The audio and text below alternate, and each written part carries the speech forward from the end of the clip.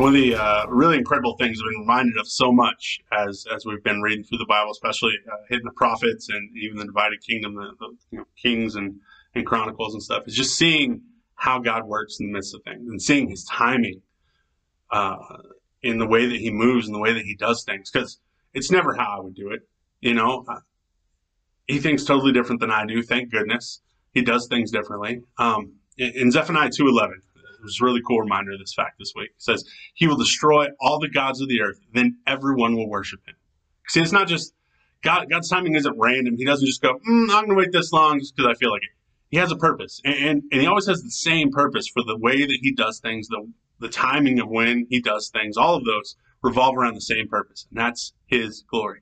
That's people recognizing who he is and seeing, even if it's just a glimpse, how incredible God is and how powerful he is and how amazing he is.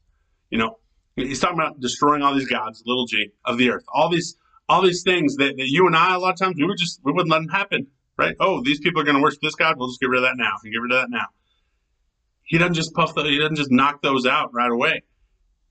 He uses them to show people who he is. Way back in Exodus, we saw how God used the Egyptians to display his power. Like his people were enslaved for hundreds of years, and their crying got louder, and he hears it, and he says, all right, it's time for me to act.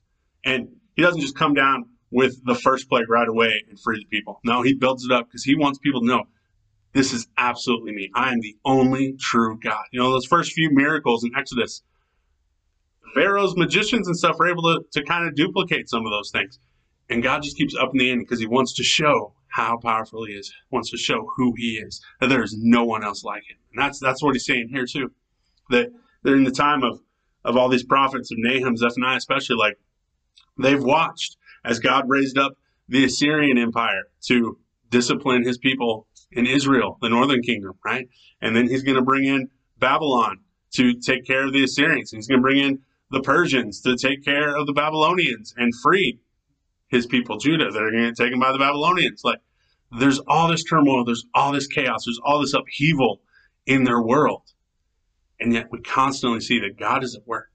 And God knows exactly what he's doing. He's totally in control, right? I don't know if you can relate to the idea of a chaotic world with some upheaval and some uncertainty. I think that rings true for us all the time, but it feels like especially more now, right? That we see terrible things, hard things, difficult things all around us. And sometimes I think we ask ourselves, God, where are you? Why aren't you doing something about this?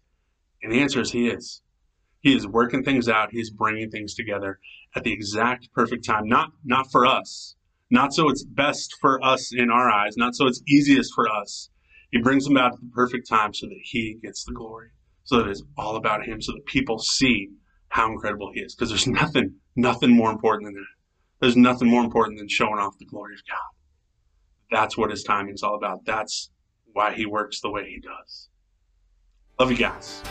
See you soon.